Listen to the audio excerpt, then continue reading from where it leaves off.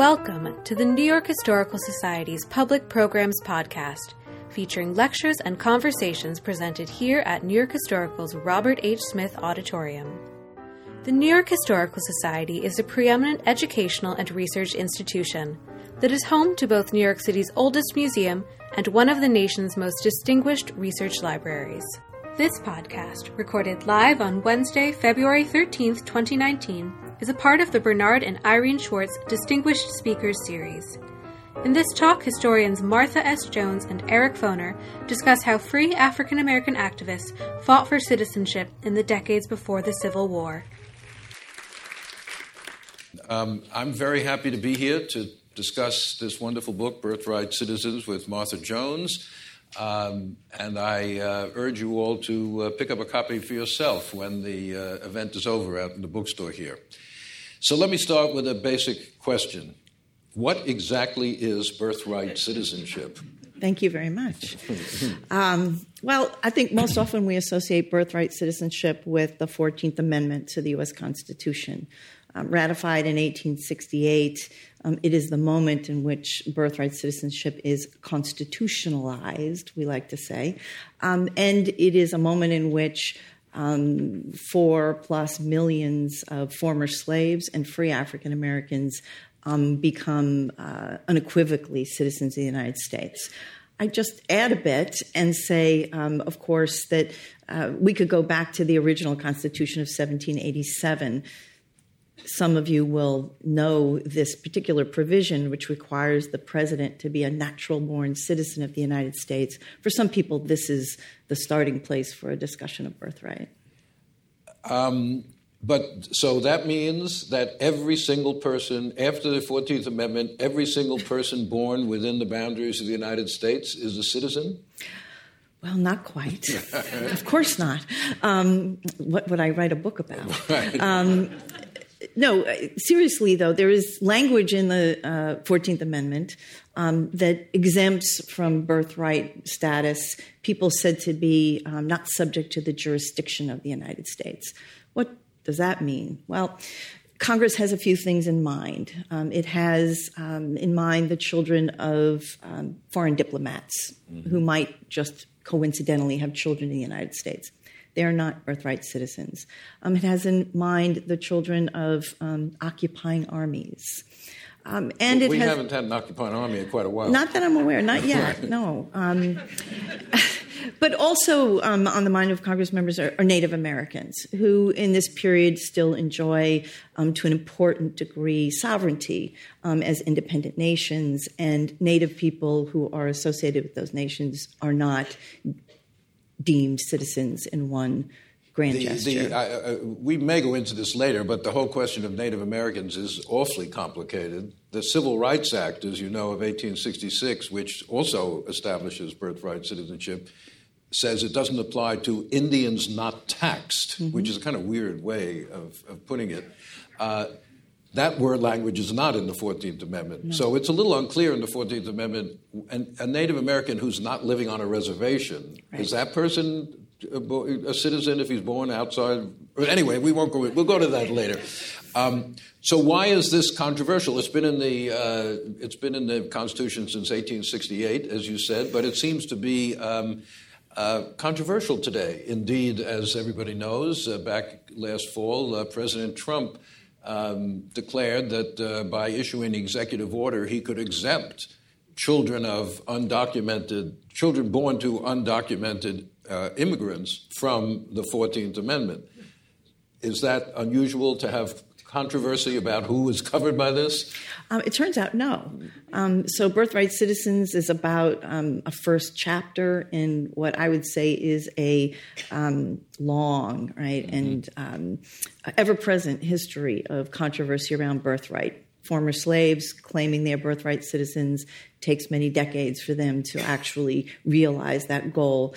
But after that chapter, if you will, we'll now have to think about the children of Chinese immigrants who are said by some to be exempt because they are not subject to the jurisdiction of the United States. They remain somehow loyal to the Emperor of China even as they are born. And their parents could never become citizens. And their parents could never become citizens. Were not born here. Right? Exactly. By the early 20th century, in the era of U.S. empire, Puerto Rico, Guam, the Philippines, these are going to be examples of places where Congress now is going to determine who is a citizen, who is not, and by what terms. So we could say it's not a new question today. It just has a new character. It's very complicated. No European nation today has birthright citizenship in the set way that the United States does. But I heard you say earlier today Latin American countries do. Is that correct? Birthright is still the predominant regime in the Americas today. Okay. Well, with all that as a background, let me ask you then, why did you decide to write this book? Was it because of the current controversy, or was it because of earlier work you'd done, or research interests, or et cetera? No, I don't know, of course, when I began this book many years ago, that it would come out in the midst of a political and a humanitarian crisis. But I do know that we had given far too much weight to a notorious U.S. Supreme Court decision, Dred Scott versus Sanford. The U.S. Supreme Court in 1857 had opined that no black person, be they enslaved or free, could be a citizen of the United States. That was the conclusion of Chief Justice Taney. And my sense was that we really hadn't scratched the surface sufficiently on Dred Scott. We had never really looked closely, frankly, at how African Americans viewed the question. And once I begin to get beyond Dred Scott, if you will, I discovered that there is a long debate that precedes Dred Scott, and that Taney is just a small bit of that story. If somebody said to you, a student, professor, were free black people citizens of the United States before Dred Scott? What would you say? Yes or no? I'd say that's the wrong question. All right, not a good question. I'd say that's the wrong question, right? That the history of citizenship is the history of the contest, right? It is a history of people who claim a status, who aspire to a status, who organize and struggle to attain it. Sometimes free African Americans were citizens, like when they were sailors, and they would carry seamen's protection certificates, federal government documents that said they were citizens. And on the other hand, as you well know, they couldn't be postal carriers because they were deemed to be non-citizens in postal terms. So, and they couldn't serve in the militia, which is another kind of citizenship thing. And apparently most of the time, although not always, the government refused to give them passports. Passports is kind of uneven, right. And the meaning of passports changes over time. But you're right, that's another place where the federal government seems to give with one hand and take with another. But they could vote in a number of states anyway, Absolutely. Not a lot. But so it's complicated, as we've said. Now, the Constitution, as you mentioned, talks about natural-born citizens, but it uses the word citizen here and there, just like the comedy clause, the citizens of one state, another, but it never defines really what the rights of. If you're a citizen before the Civil War, is that a status that gives you a lot of rights, or is it just a kind of empty category, so to speak? It doesn't give as many rights, certainly, as we associate with citizenship today. However, there are some important rights. Dred Scott is a great example, right? Dred Scott loses his case in part because the court says only citizens can sue in federal courts. And so citizenship has meaning. If you're someone who's trying to bring a freedom suit like Scott, you're now barred from federal courts. So I would say that's not nothing. The other thing I discover is that many states incorporate into their own provisions, for example, around the right to vote. I write about Maryland and Baltimore. And in Maryland, the right to vote is bestowed upon people who are U.S. citizens, 21 free white men.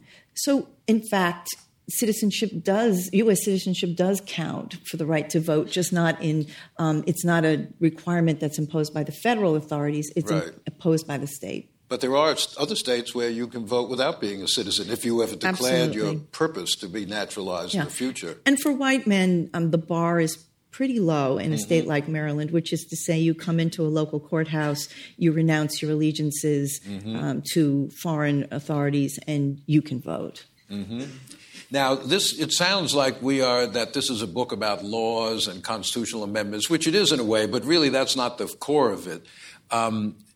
Professor Jones has both a PhD in history from a distinguished university and a law degree from another great university, which is unusual. Very few scholars have both those degrees. So my question is, how does that affect the way you approach this question? You seem to be writing differently than a lot of legal scholars do, but also you know a lot more about the law than most non-legal historians do. So your particular combination of talents here, how is it reflected in the book? I think the thing that's most important, especially early on, is that I not only had a law degree, I used to be a lawyer. That's true. And I miss the courthouse. I don't miss everything about it, but I miss the courthouse. And so this project, in a sense, gave me the opportunity to go back to the archives of a local courthouse, in this example, Baltimore City, and to immerse myself in kind of the day-to-day workings of a courthouse. And so this is not I'm not the first person to do that, but it's to say this is quite different as a research approach than, say, reading the decisions of Supreme Court justices or reading treatises or acts of Congress. I do all of that, but then I want to test those ideas against what, in fact, African Americans are doing in a local courthouse every day. It's really sort of legal history, but at the grassroots, so to speak, rather than in the Supreme Court. How did ordinary people relate to the law? How did they try to utilize the law for their own purposes? How did they try to claim greater rights within the law? But the focus is on this free black community of Baltimore and the city of Baltimore. So why did you choose to focus there when these issues are presumably all over the place? I'm still interested in Dred Scott, and I want to rethink Dred Scott, not from a sort of intellectual history perspective, but I really want to know what Justice Taney knew about free African Americans. I wanted to understand what did he understand? Did he himself understand the implications? And so Taney is a Baltimorean. And so being in the courthouse, being on the streets, if you will, of Baltimore, I think gave me some new insight into him. He turns out not to be the only distinguished legal thinker of the period in Baltimore. So that's part of it. I want to sort of see those people from the ground up. It's also true that Baltimore has the largest free African-American community in the U.S. How many free blacks were there? It was 25,000 people before the Civil War. Right. So that's like one. Well, there's about 500,000 in the whole country, but this is the largest concentration. Urban population, larger than New Orleans or Philadelphia, which are oftentimes the places we study when we think about former slaves. I'll also say the archives are great in Maryland, and that matters. Yes, it does. The state had really committed itself decades ago to preserving the court records, and so I could find them and use them. And what about Baltimore? You know, every place is unique in its own way. Are you claiming that Baltimore and the experience there is typical of free blacks in other places, or that it just happens to illuminate these questions particularly strikingly? So I think we have more work to do to know whether or not Baltimore is typical or exceptional.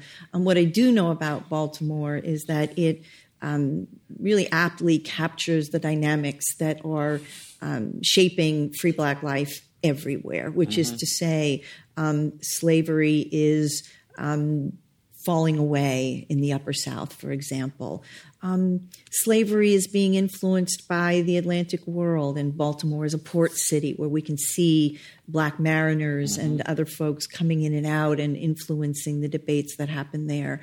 So Baltimore sits between closer to Philadelphia than to Richmond, I think is the way I put it in the book.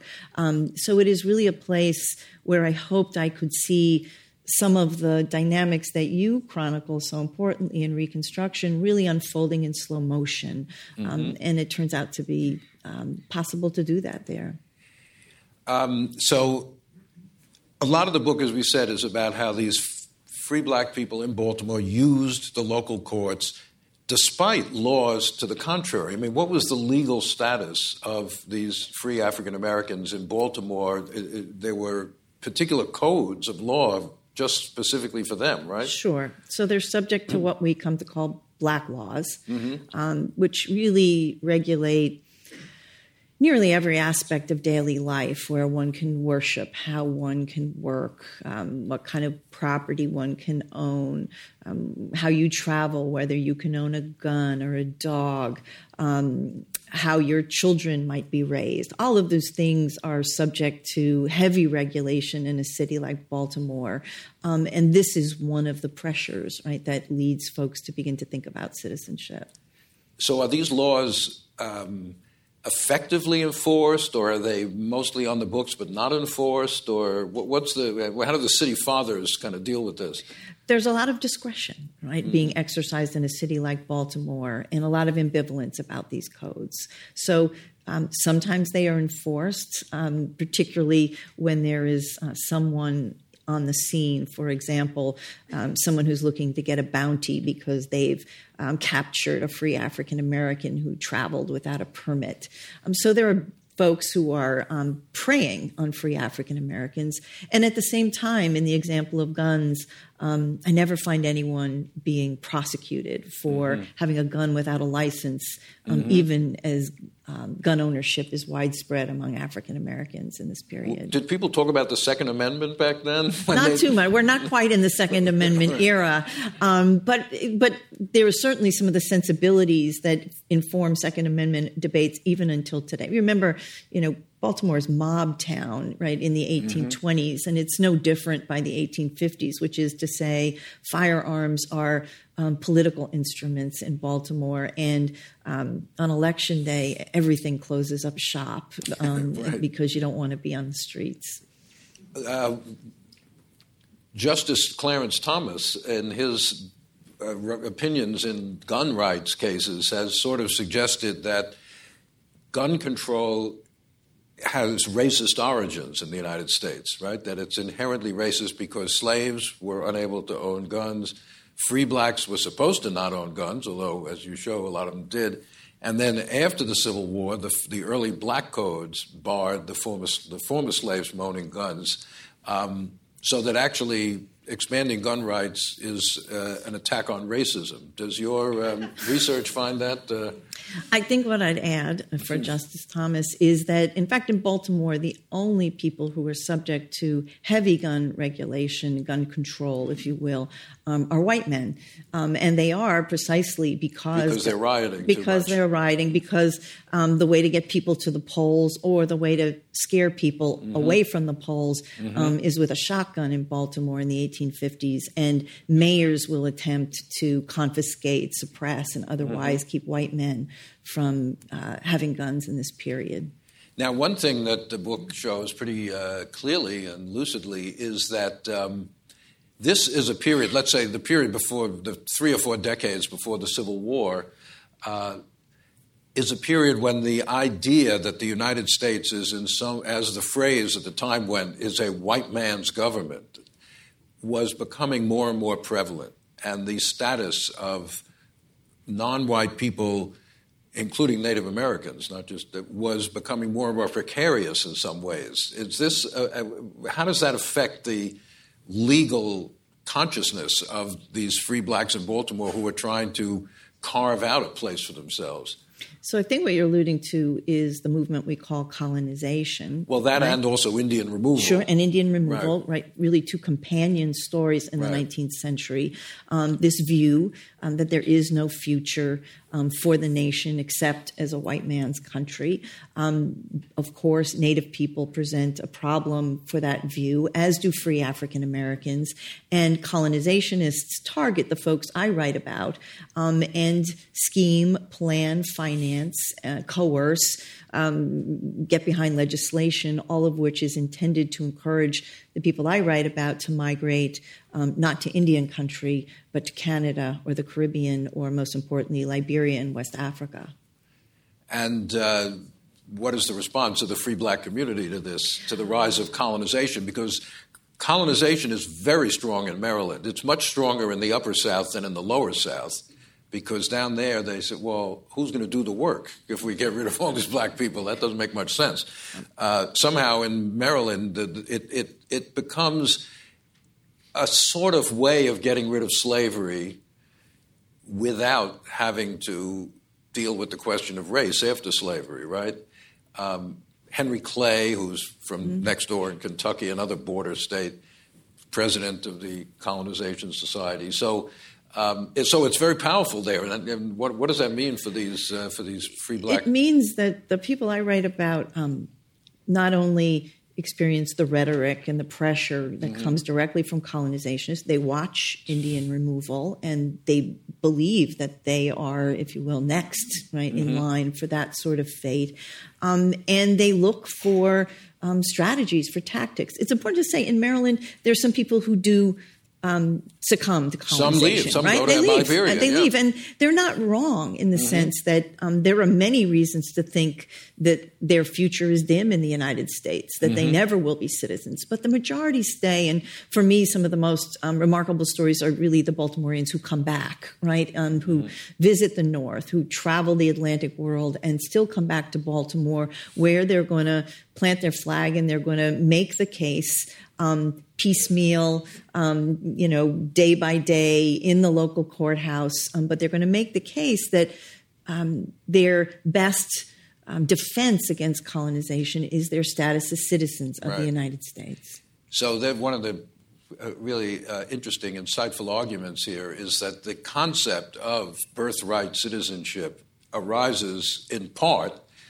from the very effort of African-American people who were born here to claim birthright citizenship in opposition to the colonization notion that they're an alien group who aren't really part of the United States. So I'll give you a review of your own book here, but one of the more interesting things is, to go back to what I said before, expanding the notion of legal history. In other words, it's not just court cases and that. You have people who are making legal claims in conventions.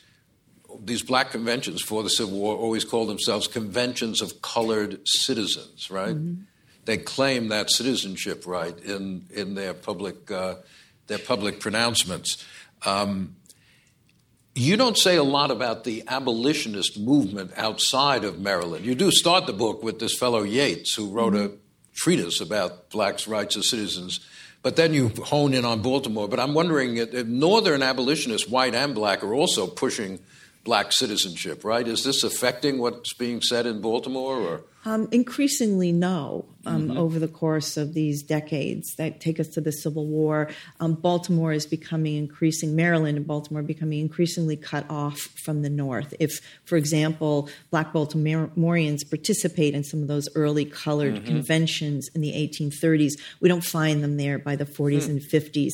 That black laws are really constraining their ability to travel, their liberty, certainly to engage in politics. They are at risk of being accused of sedition now for engaging in any way with anti-slavery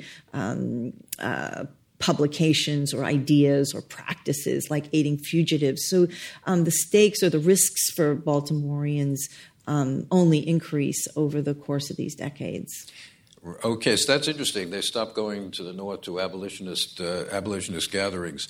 In the book, toward the end, there's a photograph of the statue of Roger Tawney in Baltimore, right? With you in front of it, if I'm not mistaken. Yes. Right? You're standing there. Taken by my husband. Right, Yeah, okay. My photographer. So tell us a little about Roger Tawney then, the famous or infamous from the Dred Scott decision. Thaddeus Stevens, the great radical Republican during Reconstruction, when Tawney died, said, I guess it was in the Civil War, said Dred Scott had consigned Tawney to everlasting fame and everlasting fire. That's it. But what do we know about Tawney? I mean, was he a slave owner? Tawney had been a slave owner early in his life. He inherited slaves in the western part of Maryland. He becomes a lawyer. He's trained, has no aspirations to be a planter or even much of a slaveholder. He slowly, gradually liberates his slaves. They become what we call term slaves. They basically purchase their own freedom from Tawney. Does he send them off to Liberia or no? He doesn't send them to Liberia, interesting. In fact, he schemes with some of them to help them skirt the laws that might require them to leave the state and helps them to remain. So he's a kind of paternalistic figure. He's a colonizationist, right? No question. And by the 1820s, he's already beginning to work out the ideas that get expressed fully in Dred Scott, which is to say he perceives free African Americans as a particular sort of threat. He perceives them to be incompatible with the future of the nation. And so even when he is, for example, Attorney General of the United States in the 1830s, he's beginning to write opinions that would be familiar to those of us who know the broad strokes of the Dred Scott case. So he's been thinking about this question for a long time. The last thing I'll say about Tawney, because it's important to me, is that he knows intimately free African Americans. He's helped some to purchase their own freedom and broker their liberty in the state of Maryland. I find him signing off on a travel permit for a free man of color who's looking to travel to Virginia and work in the spas for the summer. So Tawney is someone who not only understands the complex legal maneuverings around these questions, he understands the stakes for human beings who are the subject of his rulings. I infer from the caption here that the statue that you posed in front of is no longer there. Is that correct? It is no longer there. In summer of 2017, in the wake of tragic events in Charlottesville, Virginia, in Maryland, first the mayor of Baltimore, then the governor in Annapolis, and finally city officials in the city of Frederick all removed Tawney's likeness from the public landscape.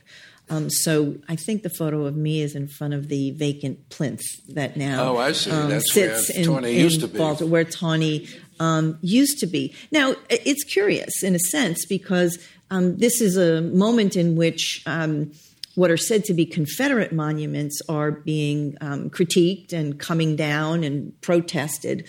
Tawney's not a Confederate. It's important to say Maryland remains in the Union. Tawney remains loyal, though he and Lincoln, as you well know, have differences. He remains Chief Justice of the U.S. Supreme Court until 64, and when he dies on the bench. So in this example, part of what's happening in Maryland is that along with the excision of Confederate monuments are the excision of some monuments to slaveholders. In Frederick, Tawney comes down, as does Thomas Johnson. Is that a name that rings a bell? No, who is Thomas Johnson? I got him. That's good. Is the first governor of Maryland and a slaveholder. And so in Maryland, the taking down of monuments extends beyond Confederate figures to slaveholders, at least some of them. Now, you said, since Tawney is mostly known for Dred Scott, you said a little bit before, I think, that maybe people have overemphasized the impact of Dred Scott. Every history class mentions Dred Scott at least a little bit, but so it wasn't as important as people think? Well, not for the questions that I'm asking. Why? Because when I look into the records of the local courthouse, when I ask what do African Americans do in response to Dred Scott, what happens after Dred Scott is decided in March of 1857, the answer is nothing. That African Americans in a city like Baltimore continue to come into the local courthouse to make their claims, to testify, to win, to lose, but really evidence no curtailment on their rights as a result of Dred Scott. And then when we look farther to lesser federal courts or to high courts in the individual states, what we discover is that very few courts are enthusiastic about fully implementing the terms of Dred Scott. They begin to slice and dice and parse in the way lawyers and judges can do so beautifully, and distinguish the facts of Dred Scott from the kinds of cases that free African Americans are bringing in other jurisdictions. Tawney is deeply disappointed, so disappointed that he tells us this in his letters and his personal writings, but also he authors what we often call his supplemental opinion. He writes a second Dred Scott opinion on this point of black citizenship, and he's waiting for another Dred Scott case to come before the court so that he can once again try and persuade the nation that he was right. Now, how does the Civil War and emancipation affect all these questions? Your book doesn't really go in detail into that, but what happens in the Civil War to this question of citizenship? So the Civil War is going to kind of be characterized by, I think, three major events. First, in 1862, Attorney General Edward Bates is going to be asked whether free men of color are citizens of the United States. Some folks want them to be able to pilot ships on the coastal waters of the country, and they can't do that unless they're citizens. And Bates, for the first time from Washington, says yes. He contradicts Tawney. He contradicts William Wirt. That's the first. He says Dred Scott was wrongly decided. Absolutely. We're going to ignore it. And he's a great student of the kinds of debates that African Americans have been generating for many decades. But he also says, they're citizens, but they really don't have citizenship doesn't actually carry much with it. Not much, yet. Except the right to navigate on the waterways. That's about it. What turns out to be not nothing, right? Which is to say people are making a livelihood. But Bates really changes the terrain for this question. 1866, the first of the Civil Rights Acts. Well, you jumped over black troops, which presumably also has something to do with black citizenship, thank you. Yeah, absolutely. I could tell it that way too, but I'm going to tell it the legal historian way, and I'll come back around. So 1866, the Civil Rights Act will make birthright citizenship the law of the land in congressional terms, and then 1868. But really, yes to black troops, but more so, what happens in Baltimore, of course, is that people don't wait. For Bates, they don't wait for Congress. They don't wait for a constitutional amendment. They begin to, in a sense, do the things they'd always been doing, but amplified, right? So now, for example, African-American men are going to carry firearms in Baltimore, but they're also going to organize into militias, and they're going to parade publicly in the streets, and they're going to face off with white Baltimoreans. And this is that embodiment of the sense of citizenship that is new, even as the ideas that undergird it are older ideas. Let me take out my Constitution, which I carry with me until they take it away. I knew this was going to turn into an exam, by the way. I just want everyone to know. I knew this was going to happen. Section 1 of the 14th Amendment. Thank you. All persons born or naturalized in the United States and subject to the jurisdiction thereof, as you said, are citizens of the United States and of the state wherein they reside. What does that mean? That they're citizens of both? Is that a problem? Is that are those reinforcing or mutually exclusive? What does that mean? That they're citizens both of the United States and of the state? So we could go back to Dred Scott, right, and Justice Tawney, who would like to draw into question not only the federal citizenship, but the state citizenship of free African Americans. He doesn't actually have the reach to do so, right? He really can't tell Massachusetts, who is a citizen of Massachusetts. Yes, says, wait, blacks are citizens here. New York, Pennsylvania. Right. But again, this is murky, and so and we see individuals who are a man named Gilbert Horton, who in the 1820s is a citizen of New York, but winds up being arrested and detained as a fugitive in Washington D.C.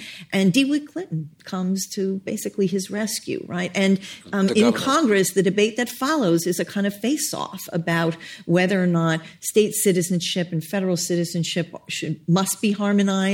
Can be at odds with one another. So the 14th Amendment does that work of resolving that very uneven terrain that people have been navigating for a long time. You're going to read more from the Constitution? No state shall make or enforce any law which shall abridge the privileges or immunities of citizens of the United States. What are the privileges and immunities of citizens of the United States? Oh, well, we don't really know in 1868. Nobody knows. That's the problem. We don't really know. We have some ideas about what it might be. We have wonderful language from the Civil Rights Act of 1866, but I think we don't really know that that's been wholly incorporated into the 14th Amendment, for example. And later, not that much later, just a few years later, the Supreme Court basically said, actually, there aren't any, hardly. It's all state citizenship rights, not the federal government. But yes, that's another whole story, which we won't go into here, how the Supreme Court little by little whittled away at all of this stuff. So we're going to take questions in a minute, but I want to ask you one other thing, which is a big question, which is the relationship of this history to the present. How do we bring this history that you have illuminated so well to bear on our current debates? Or does it? Does this history help us understand the present? Or is citizenship so different today than back then that it's really not relevant? I guess the first thing to say is that there's very little in this history that I think helps us with an important point in this moment, which is that murky language about subject to the jurisdiction thereof. I think that there are clearly different views about that language and what it means, in particular with respect to people said to be undocumented immigrants. But this story will not answer that question for you. On the other hand, if you want to kind of situate our debate today around birthright and citizenship, what this story does is remind us that there really hasn't been a moment in our long history now where citizenship and the question of birthright hasn't been a debate, a contest, and that we shouldn't be surprised that today in 2019, as was true for former slaves before the Civil War, as was true for the children of Chinese immigrants after the Civil War, as was true for people who occupied U.S. territories in the era of empire early in the 20th century, that this question has been a perennial one. It's one that troubles, plagues, but is characteristic of our democracy. There's nothing illegitimate today, right, about people who stand metaphorically at the nation's borders or literally and seek to get in. That is the story of democracy, and that's the story of citizenship in our country. And we've gotten it wrong before. So humility in this moment, I think, is in order, because it turns out that we can really blunder on this question, and that when we do, it has tragic humanitarian consequences for people as it did for former slaves. Let me just read a couple of these questions that have come up.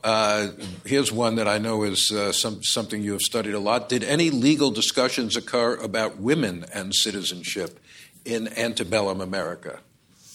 Certainly. A lot. Stay tuned. In 2020, we'll be back and talking about a different book, I hope.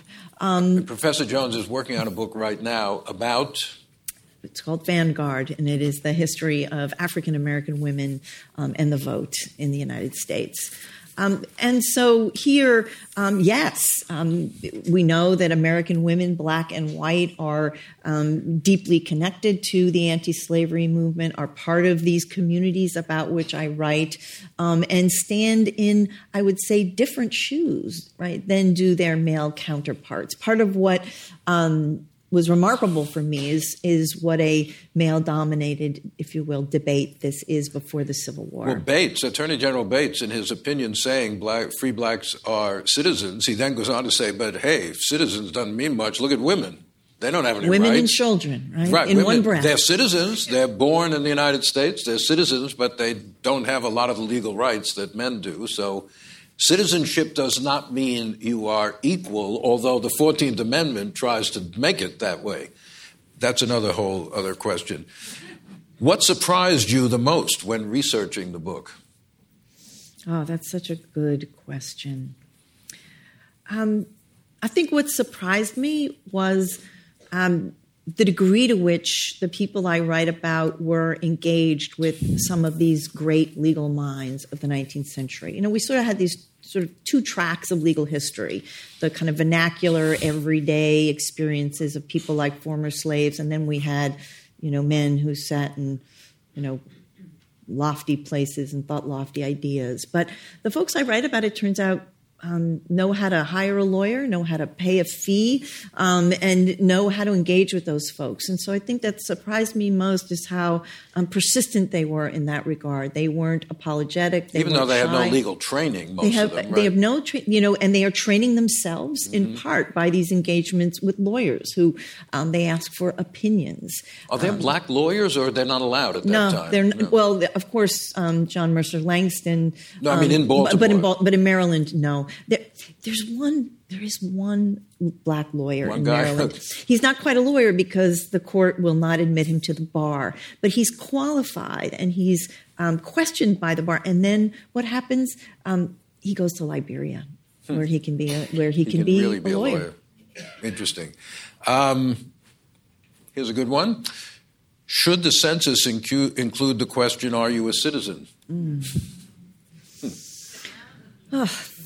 I'm not sure I know the answer to that. I guess what I'd say is, having little to nothing to do with this book, to the degree that that sort of question and that particular question will discourage people from engaging with the census, it only exacerbates a problem that we already associate with the census, which is the problem of the undercount.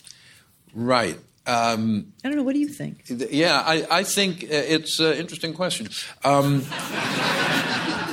Now, this question was asked in the past. I mean, you go back on Ancestry and you go to the 1840 census, which is now available, and it asks you if you're a citizen.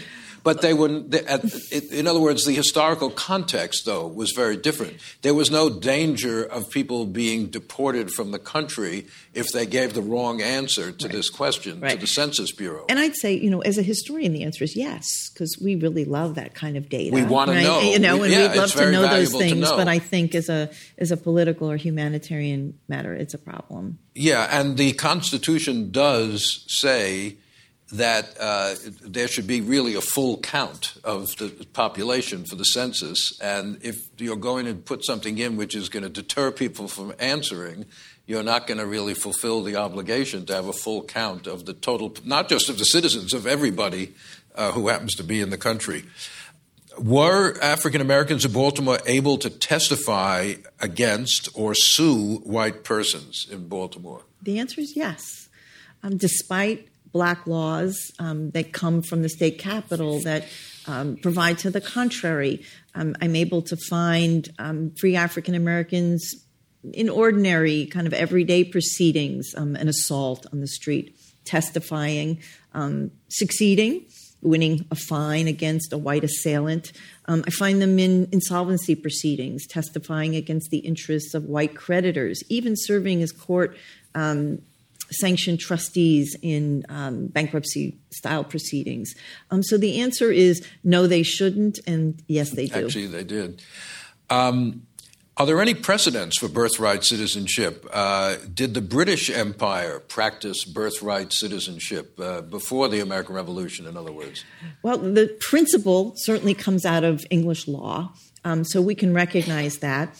And then it depends on who you ask, right? Justice Tawney, in his supplemental opinion, goes back to English law and says absolutely not, right? To the degree that birthright is not a universal principle in England. African Americans, Black Brits, he would say, were not birthright citizens in the UK. So did they even call themselves citizens over there? I thought they were subjects. Subjects, yeah, you're right. But it's the same basic idea. Well, James McCune Smith, a very prominent African-American abolitionist here in New York, when Dred Scott came out, he wrote a long refutation of it going back to ancient Rome and trying to track laws on this thing. Of course, the concept of citizenship has changed so much over the centuries that just to plug it, you can't just plug some quotation from 700 years ago into the current debate and assume that they're talking about really the same thing. No, and your point earlier about the Constitution of 1787, which really isn't troubled or preoccupied by defining who is a citizen and who is not. As my former colleague Bill Novak has said, it's a non-question in a lot of ways. African Americans put it on the table because they need it. It's a non-question, but as you know, the same people, basically almost, who wrote the Constitution a few years later wrote a naturalization law which tried to be very precise about who could and couldn't become a naturalized citizen of the United States. Right. The word white enters the legal lexicon in a remarkable way in 1790. You have to be white to become a naturalized citizen. Absolutely. Until 1870. Right. When Congress will now insert language about African-descended people and make them eligible for naturalization also. There were two groups of people in the world excluded from naturalization. One was non-whites, which is a majority of the population of the world, and the other was holders of titles of nobility. If you were a British aristocrat and you wanted to emigrate to the United States, you would have to renounce your title to become a citizen of the United States. Different categories of people. No titles of nobility in this no one coming from Africa like that. You use Baltimore as a lens to survey the emergence of birthright citizenship. When the 14th Amendment was ratified in 1868, how did the populations of various regions of the country respond? How did people, when the 14th Amendment is ratified or being considered, respond to putting birthright citizenship into the Constitution? I think it's understood, right, to be an extension of the project that is the abolition of slavery, first and foremost. Thank you. And yet it is more provocative, right, than merely deeming people free, which the 13th Amendment does. So I think it opens up a new puzzle, perhaps a puzzle we're still wrestling with today. But there was a lot of opposition. I mean, in the South. Absolutely, and states that don't ratify and don't want to ratify the 14th Amendment. Bitterly opposed to this, exactly. In fact, some Southern states didn't even want to ratify the 13th Amendment because abolishing slavery, because they said that the second section giving Congress the power to enforce it might lead to Congress declaring black people citizens, and they didn't want that. So this was a very fraught issue in the immediate aftermath of the Civil War.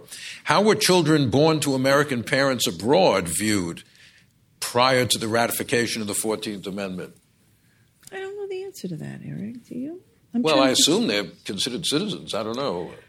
It's not citizens by... If their parents are citizens. Right. So they're not citizens by virtue of birthright. It's important to say. Right. Congress has the capacity to regulate and to deem all sorts of people citizens of the United States by operation of law. Right. So they're not citizens by birthright, but Congress... Are children born to American parents overseas citizens today? Yeah. But you have to act on it. Right? They have to act on Romney, wasn't he born in Mexico? No. John McCain in the Canal Zone. But that Canal Zone, God knows what that is, or was, what country that belonged to. But, yeah, it's all very complicated. What can I say? Do you see a possibility for retroactive stripping of citizenship should it be decided that children born to, quote-unquote, undocumented immigrants are not citizens? Could that be retroactive? I don't envision a social order in which all of us who enjoy birthright citizenship today are stripped of our citizenship and become subject to a new regime. That doesn't mean you're an optimist. Well, I am tonight, but that doesn't mean, right, that those of us who enjoy birthright today couldn't be grandfathered in, right, and remain citizens of the United States, and still our children or our grandchildren would become subject to a different sort of regime. That is possible. That certainly is the example out of Europe, right? That it is possible to draw a line and to shift the terms. And European countries have changed their laws on this. In the last 20 years, one after another have abandoned automatic birthright citizenship. It can be done. I don't think it's retroactive anywhere. No. But it's certainly for children born there today whose parents are not citizens of the country. They are not automatically citizens by any means. The last country to get rid of birthright citizenship was Ireland, actually. Ireland. And even in Ireland, they're rethinking it today. This is now Latin America does have it, but in terms of Europe, this is an example of that often abused concept, American exceptionalism. We are exceptional among the industrialized societies, basically, in having still birthright citizenship, and it's a to my mind, it's a statement about American society that that to be an American is not defined by religion as it is in some countries. It's not defined by kind of linguistic heritage as it is in some countries. It's not defined by a kind of ethnic heritage going way, way back. Anybody can be a good citizen of the United States, no matter where you came from, no matter who you are, no matter who your parents are. So it would be, I think, unfortunate to abandon that principle, even though there are people who want to do that, right?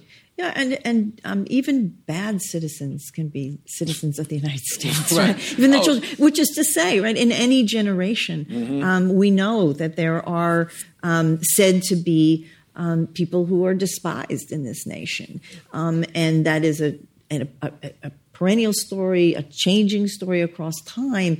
But even the children of the despised, when born in the United States, are citizens of the United States. We don't have a litmus test. And that's a distinction, I think, that our democracy should be proud of rather than apologetic for or sheepish about. I think you see in many countries in the world some of the, how should we put it, unfortunate consequences of grounding citizenship in some sort of exclusionary concept, whether it's race or ethnicity or religion, and therefore drawing this very strong boundary around it, which often goes along with real, dislike of people on the other side of the boundary. So, again, we have to be very cautious that we don't fall into that anymore. One final question. Last time I spoke to you, not last time, but one time recently I spoke to you, you were planning to write a biography of Chief Justice Taney. Is that still in the cards down the road? It still is. And so I'm out workshopping a first piece which looks at the memory of Chief Justice Taney, very much inspired by the removal of the monuments in Maryland. But it's really a fascinating story about the way in which Taney's memory has been used, abused, promoted, exploited over a long period of time. The primary villain, if you will, in the 19th century is none other than Frederick Douglass, because Douglass uses Taney and Dred Scott as a kind of foil, right, when he wants to challenge the nation and say, are you sure you want to go that low? It's looking a lot like Dred Scott. You're sounding a lot like Roger Taney. So there's a story there about that.